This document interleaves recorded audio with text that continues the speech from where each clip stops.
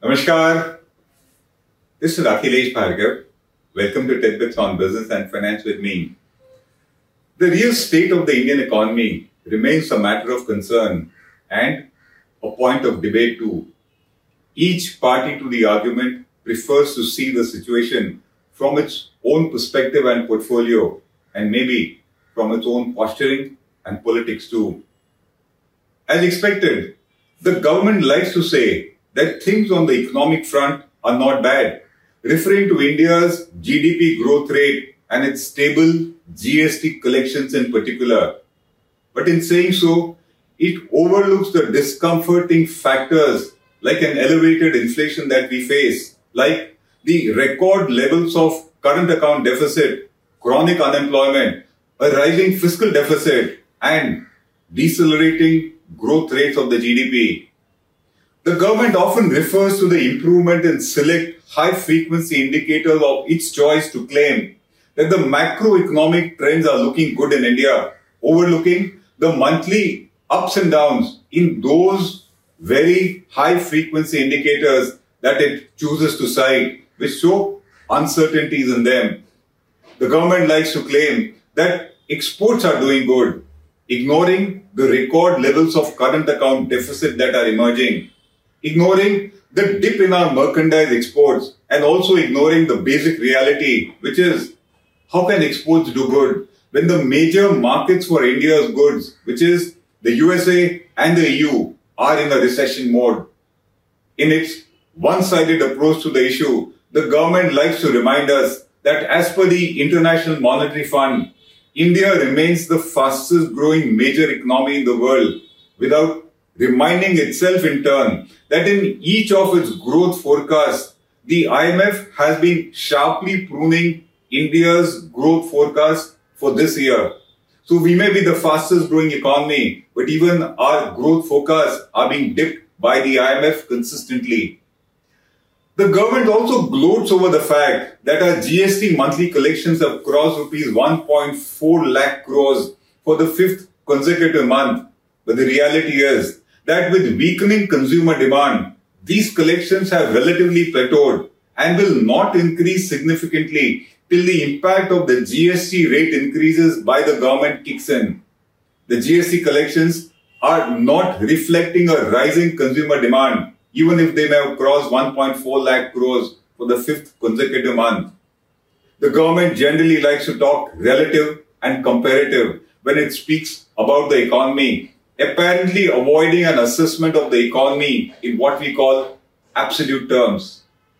And what is conspicuously skirted by the government in this talk on the economy is solutions for the real challenges that the Indian economy faces, which is sustainable growth and a build-up of jobs in order to battle chronic unemployment in India. These are the real challenges that we face. The government's case is often the view of a politician on the overall state of the Indian economy and not that of a statesman.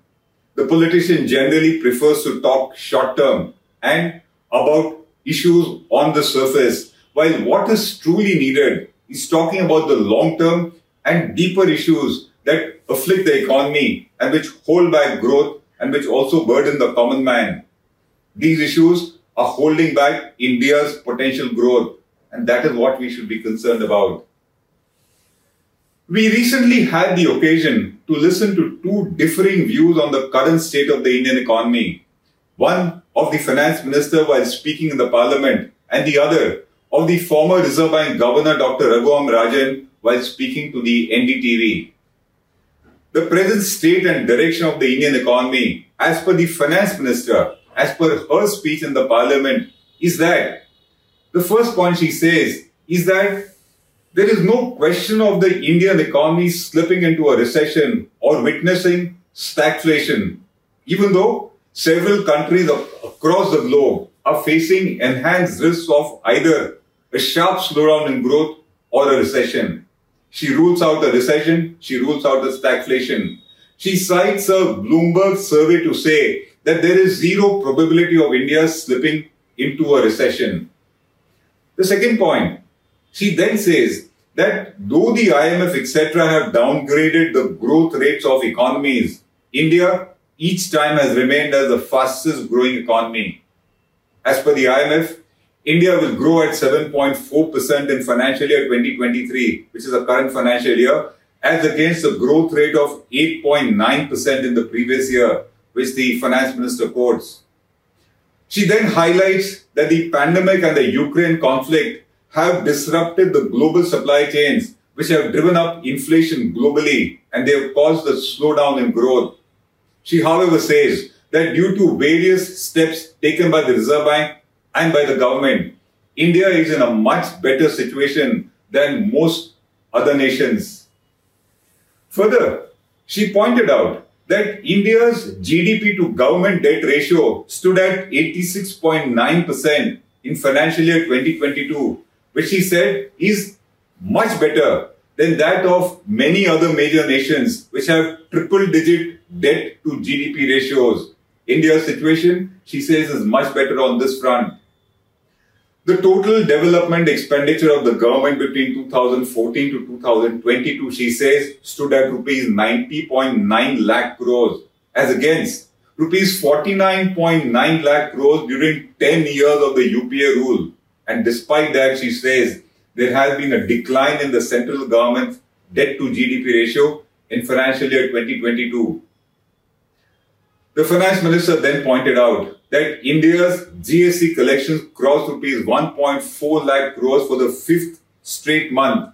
And she also referred to the good performance in certain select high-frequency indicators.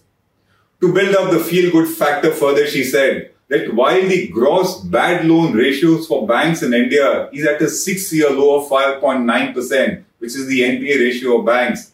In China, she said, however, 4,000 banks are reportedly on the verge of bankruptcy.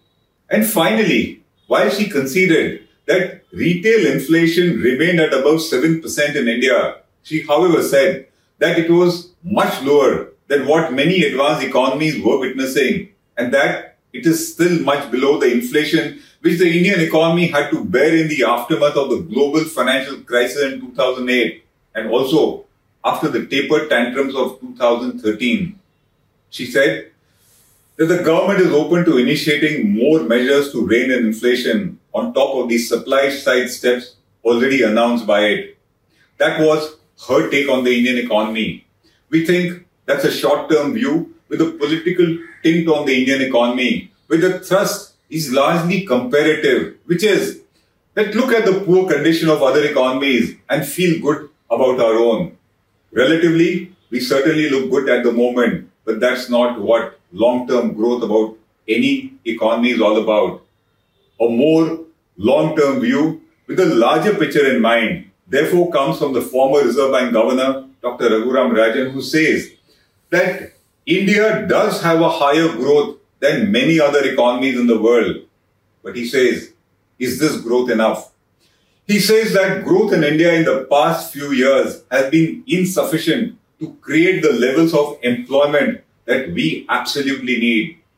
Dr. Rajan says that we are growing faster than many other large economies, but we need more growth to create jobs that we need.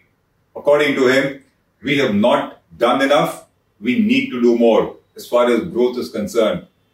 The second point he makes is that India's growth rate of 7% is partly a rebound from the very bad growth a few years ago.